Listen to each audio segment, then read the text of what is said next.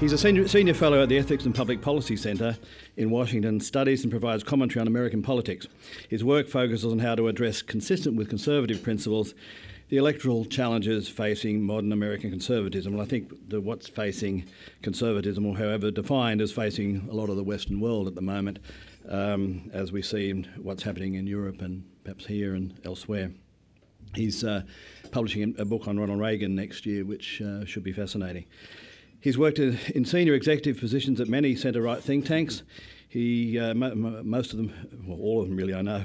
He's most recently served from 2006 to 2013 as Vice President and Director of the National Research Initiative at the American Enterprise Institute in Washington. He previously worked as Vice President of Programs at the Manhattan Institute, which is not surprisingly is in New York, and President of the Commonwealth Foundation. His work has been featured in many prominent publications, including the Wall Street Journal, the Washington Post, National Review, and the Weekly Standard. His pre-election predictions of the 2008, 2010, 2012 and 2014 elections have been particularly praised for their remarkable accuracy. So I guess we're going to say, well, what's going to happen now? Please welcome Henry Olsen.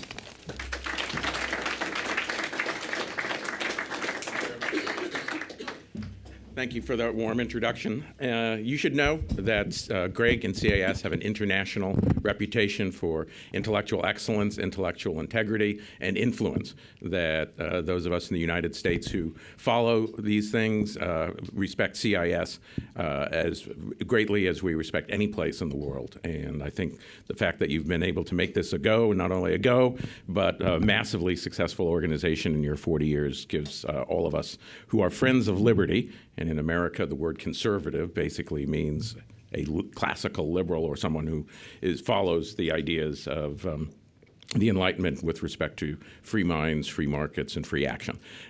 Great comfort to know that we have a friend and an ally here in the Commonwealth of Australia. As you heard that P.J. O'Rourke basically asked, have we all gone mad? And my role is to play the role of the doctor who will tell you the etiology of the madness and perhaps give you a hope that the madness can be cured, and not only cured in a way to save a comatose patient, but to make the opportunities for freedom expand over the next 20 years rather than contract.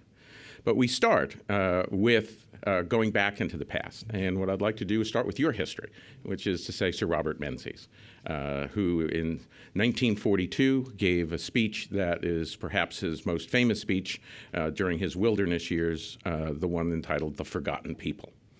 He identified what we have seen over the ensuing 7 decades is the key group in the electorate that a democratically successful, classically liberal influenced politics has to attract. If it succeeds to attract it, it can blunt the drive of statism in the left. If it fails to attract it, then the prospects for freedom dim. The group, as he described it in Australia at the time, were people like yourself, people of not extreme wealth, but people of independent means, people of integrity, people of enterprise, people who practice, as he said, the virtues of thrift and ambition, people who had an attraction to high culture, people who had all of the virtues on which a free society, a non-slavish society, rests. What he identified was that in the debates of that time, this group of people had not been effectively politically mobilized. They needed to be brought into the conversation, and consequently, that was his goal, both in the creation of the Liberal Party and in the creation of the more permanent alliance with the country and now national parties, which is to say, the creation of the coalition. You know, as a result, the success that starting with 1949, that coalition held back the left for 23 years. That coalition, while imperfect in many ways, also dealt with the realities on the ground, the realities of public opinion, and maneuvered them in a way so that I think it can really be said that the free and prosperous Australia that I'm visiting for the first time was founded in thought in May of 1942 by Sir Robert Menzies.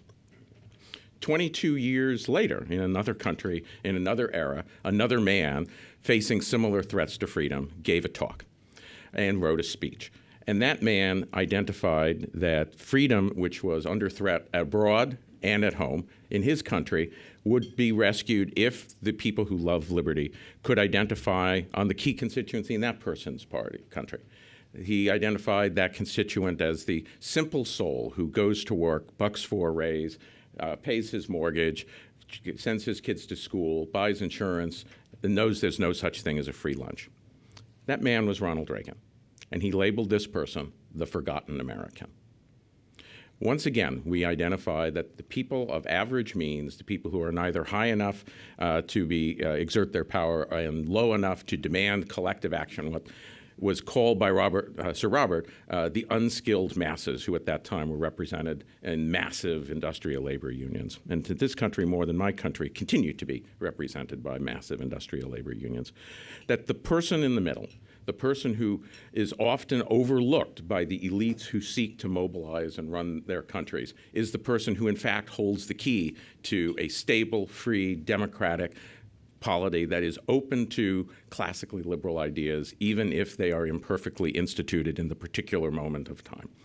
I think the victory that that political coalition, and a similar one that was built in England at the time under the leadership of Margaret Thatcher, can truly be said to have contributed to the intellectual defeat of a form of democratic socialism that was completely acceptable in the time of Sir Robert Menzies. If the Labour Party platform of 1949 envisioned a degree of government direction and ownership and guidance of society that frankly would be unthinkable in your country today, we had similar issues going on in the 1960s in the United States that Ronald Reagan was reacting against, even as left-wing as people say President Obama is. Those of us who have read political history know that virtually nothing he has said on matters of economics and matters of state guidance comes close to what dropped from the lips of Democratic Party politicians with regularity in the period between 1960 and 1980.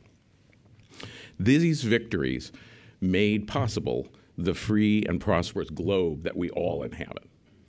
What we worry about, what PJ worried about, what all of us are dealing with, is the threat to that comes from a new source.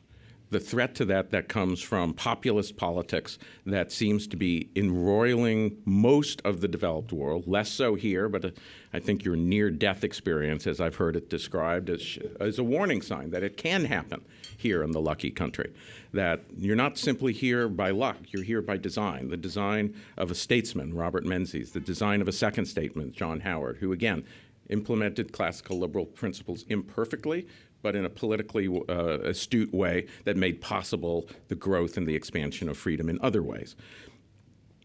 This populism is being driven by a group of people whom the center-right leaders in most of the developed world either ignore, attack, denigrate, or belittle. These are not the same people that Robert Menzies needed to organize. These people have generally been organized in the last 70 years. They tend not always to be the same sort of people that Ronald Reagan focused on, what we would say is the vast American middle class.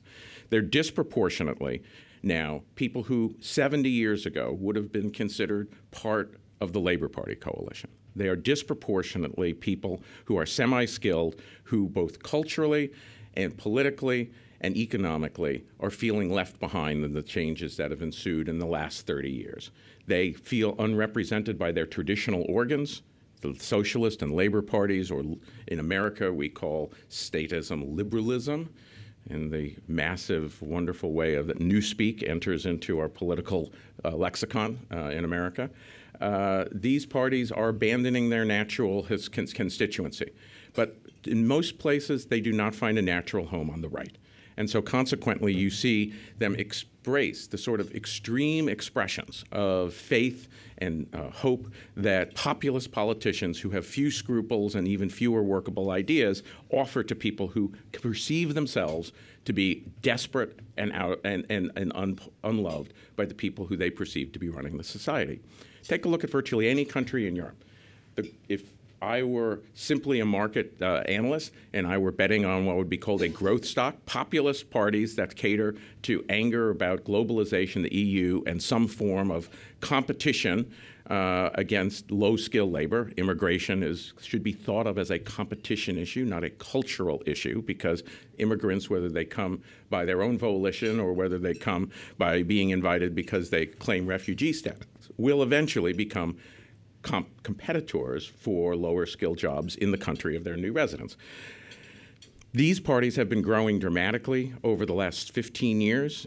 These parties have grown dramatically, as you probably know, in many countries simply over the last 2 years because of the refugee crisis in Europe. And in many places, they will win the next election.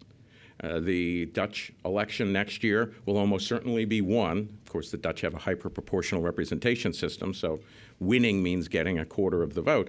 But almost certainly the person who expects to become prime minister is the leader of their populist party, Geert Wilders, who is known for an extreme form of anti-immigration and anti-Islam rhetoric.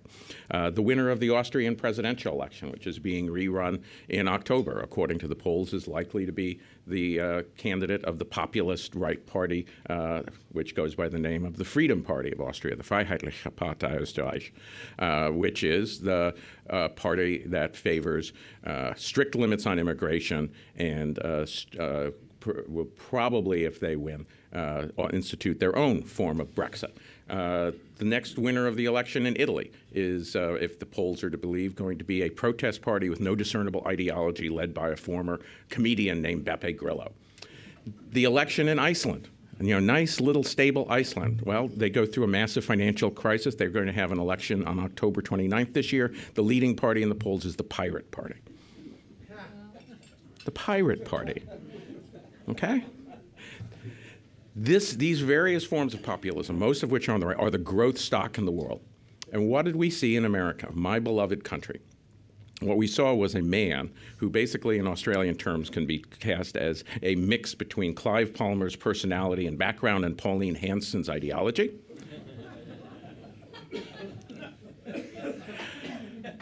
Shrewdly mobilized the forgotten people. When he started his race, he was when he started the race in June of 2015, he was broadly unpopular, even among Republicans. But over the next few months, he focused like a laser on the concerns that have been animating this segment of the population, which in different countries is between 1/6 and 1/3 of a nation's population, as expressed in polls and demographics, and said, in effect, you're right that the elites don't care about you. You're right that you've been left behind. You're right that the culture that you believe is being denigrated. You're right that they are rigging the rules in a way that will enrich them at your expense. You're right that they care more about foreigners than they care about yourself. Being an American means more than simply living here, and it means more than simply paying taxes. It means that you have expectations that people who are in power should pay attention to. I hear you. I've got your back.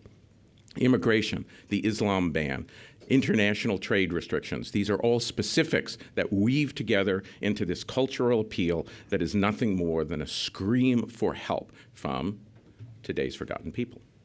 Now, in the Republican Party system, you can win a nomination with less than a majority support. And in fact, that is what Donald Trump did. He ran through a 16-person field and used the ways in which Republican rules give majority status to plurality winners, and was able to win the major party nomination with the support of less than half of the voters. In fact, in the most competitive times of the race, he frequently got fewer than 40%. But because a 40% victory would give you 100 or 66% of the delegates, he acquired the power to become the nominee. Since that time, he has done little to expand his appeal beyond his core base.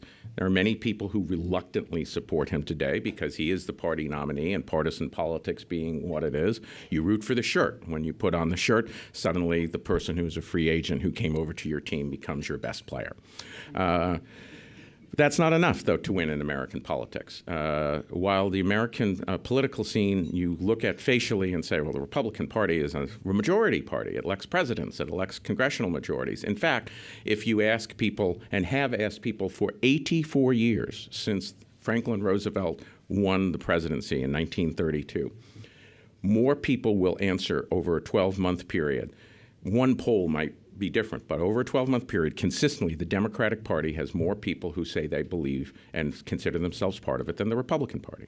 Republicans can win what I call negative victories when people are upset with the Democrats, but they have never, for one calendar year, even during the height of Reagan and the height of Bush, managed to have a plurality, much less a majority, support among party identification among the broader American electorate. That means what Donald Trump did was use a small faction to take over a smaller party and parlay that into international prominence. But if Donald Trump were a singular phenomena, he would be important to talk about because it's obviously my country has, through circumstance, become one of great import to other nations in the world. But take a look at, as I mentioned, what's going on in the rest of the world. The Brexit vote is, again, an excellent example of a center-right leadership that forgot the forgotten people. For 10 years, David Cameron's administration tried to modernize the British Conservative Party. His definition of modernizing the British Conservative Party was effectively trying to increase their vote among highly educated people who were splitting off to vote for the Liberal Democrats or to vote for Blair's Labour Party and restore the start of class-based politics that had ruled before Tony Blair broke it in 1997. Consequently, what you see is that from the time he took over power to the time that he stepped down, the Conservative Party rose barely, not at all, in public polls. That when John Major was destroyed in 1997, they got 31%. When William Hague was destroyed in 2001, they got 32%. When Michael Howard was destroyed in 2005, they got 33%. In the depths of a great recession that bordered on a depression, David Cameron managed to get it up to 36%. And if you look underneath it, he didn't increase the vote among his targeted group. He got people who were voted for Tony Blair among lower income, lower socioeconomic status voters, went for him as a choice of last resort. By 2015, these voters had clearly seen that a man who would call them fruitcakes, racists, and nuts because they thought immigration might be a problem didn't care about people like them.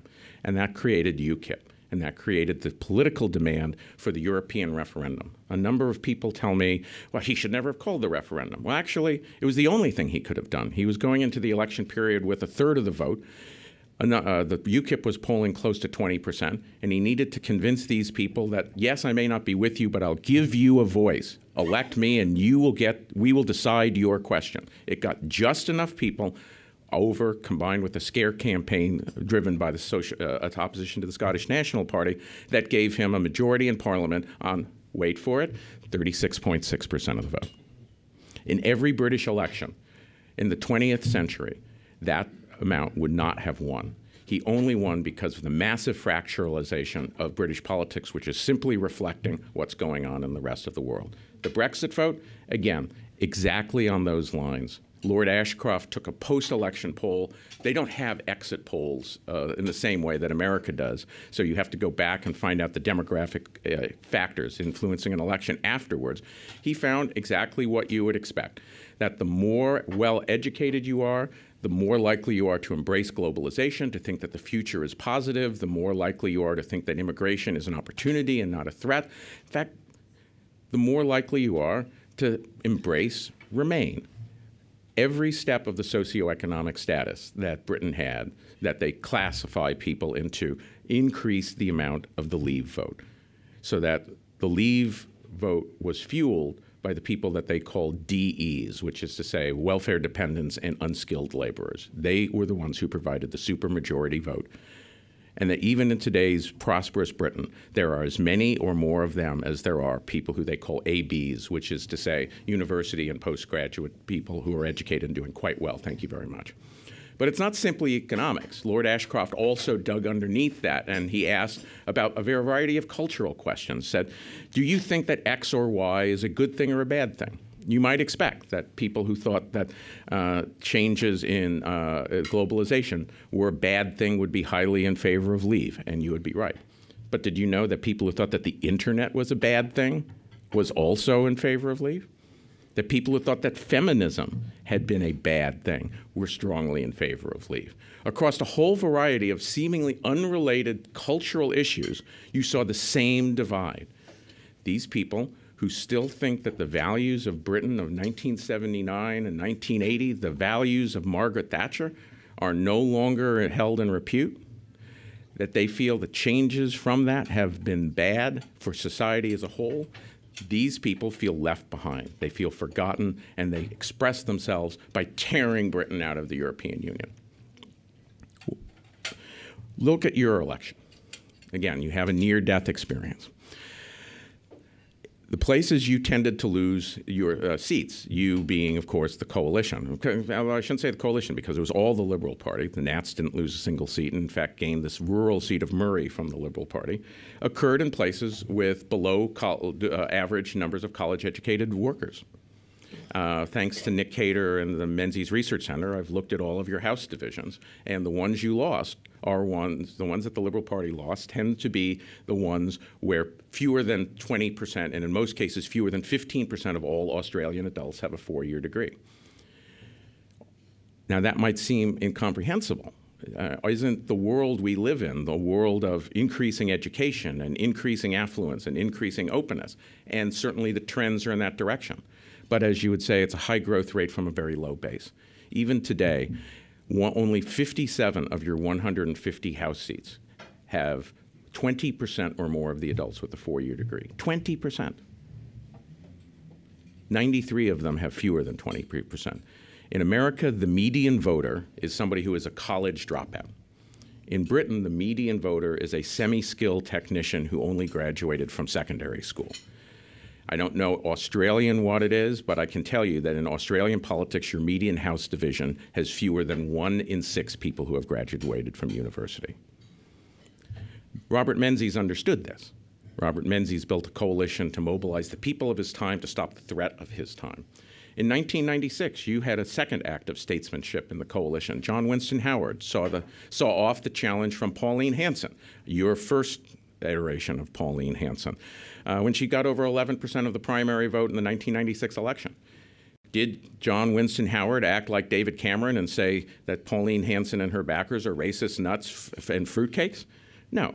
He took away the legitimate issue by embracing the legitimate issue that they had, stripped it of its racism, and rebuilt the coalition alliance to recreate the alliance that Robert Menzies had for his time.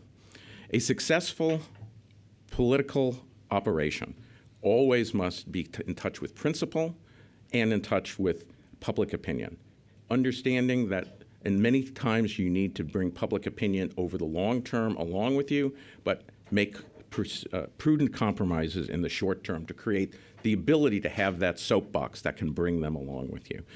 The coalition has a choice.